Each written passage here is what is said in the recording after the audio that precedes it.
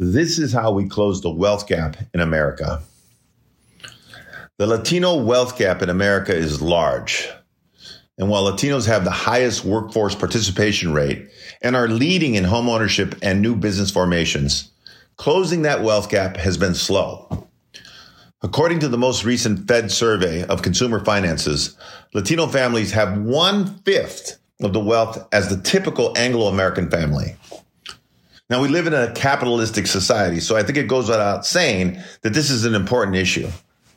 And there's plenty of well-documented events that got us here, including some that are pretty sordid. However, I'm not going to get into that here. The question is, what do we do about it? And how can we fix it? Without question, any solution will be difficult and complex. But I like to think of things in simple terms.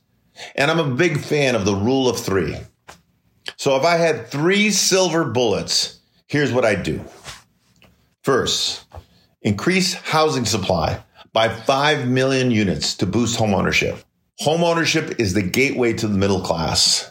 And despite what some say, home equity remains the largest source of wealth for most Americans. And in investing in real estate is the closest thing that we have to a sure thing over time. Currently, less than 50% of Latinos own their own home. But a lot of that has to do with the youth of the Latino population.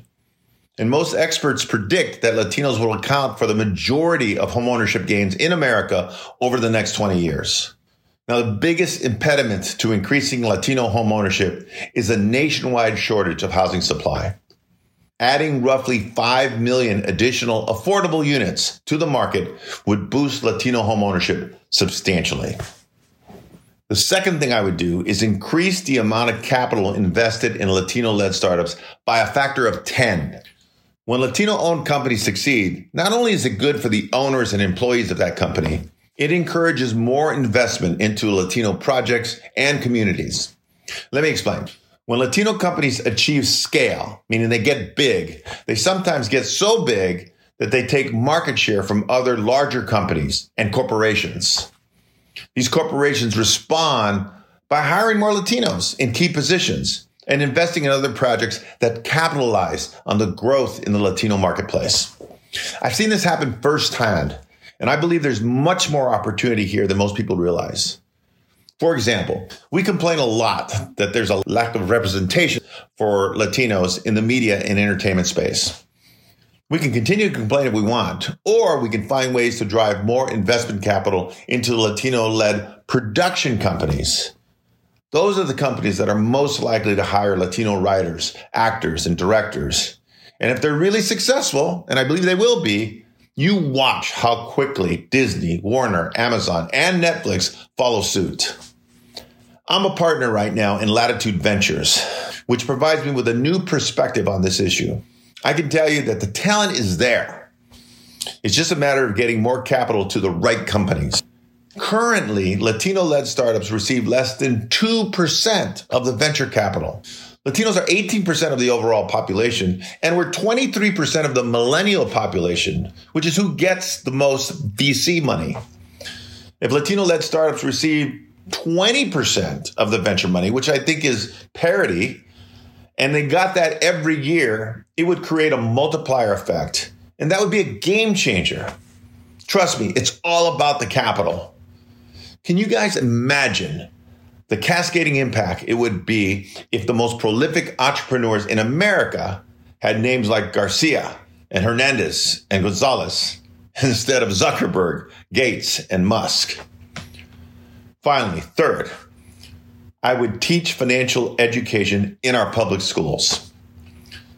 It's amazing to most people that excluding college, we spend more than a dozen years in school and are taught nothing about finances or investing. Education is the great equalizer. If Latino kids learned about these things at an early age, it would change our economic mobility in ways that we can't even imagine. I'm not sure why more people aren't talking about this. Wealth is a factor of access, but it's also a factor of knowledge.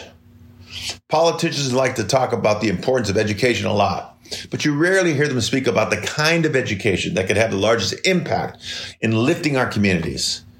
I literally never hear them speak about teaching financial education in public schools. If we're serious about closing the wealth gaps in America, it starts with educating our kids about building wealth. Thank you. I can't wait to talk about this more in the coming months.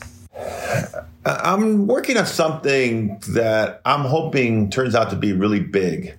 It's one of those sort of transitional moments for me.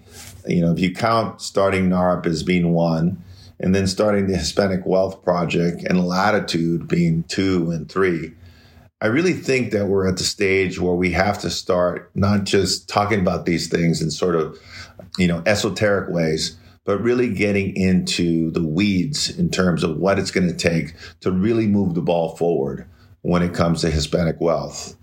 And, my experience has put me in a lot of interesting rooms, and I've met and worked with a lot of very capable and interesting people.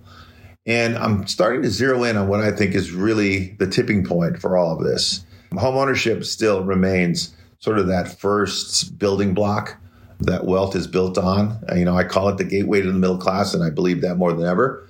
How we close the homeownership gap is something we've been working on for 20 years, but I kind of feel that we're starting to get to a point where we're understanding even that a little bit better. I don't think it's a matter of access to credit like a lot of people think. I think it is just getting more inventory out there in the marketplace and maybe educating buyers a little bit better.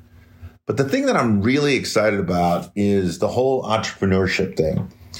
I've told the story about when I started NARP, I went and visited all these big corporations, and I told them that there was this tidal wave of Latino homebuyers that was coming down in the near future. And everybody I spoke to, all the big companies, nodded their head and agreed and talked about how important it is and how they needed to start strategizing appropriately. And none of them actually did anything.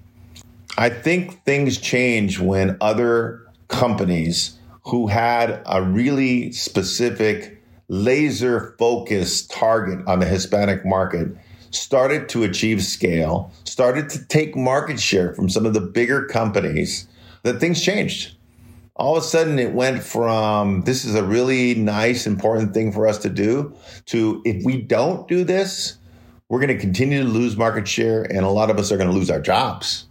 And those are the types of things that can have that what I call a multiplier effect.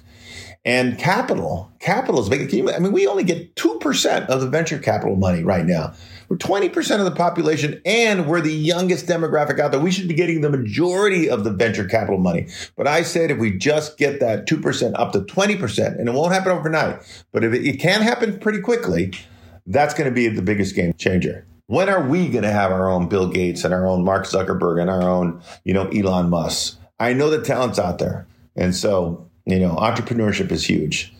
And then finally is, this whole issue around educating young people on basic fundamentals when it comes to financial education. I never learned how to even, write a check or open a savings account, or I didn't know anything about compounding interest or investing in the stock market. I knew it sort of in an abstract way, but not in a specific way.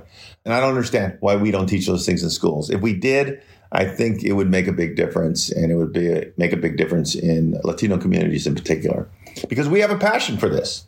Latino immigrants come to this country. I've said this many times, not because we don't like the food or the music or the people from the country where we come from. We come to this country for economic opportunity. That's what we're all about. We're here to work, and we're here to create a better life for ourselves and our families. And closing that wealth gap is central to it. So this is a passion project for me. I'm going to stay really, really focused on this in the coming months. And, I'll be sharing some of my thoughts as we move along. Thank you.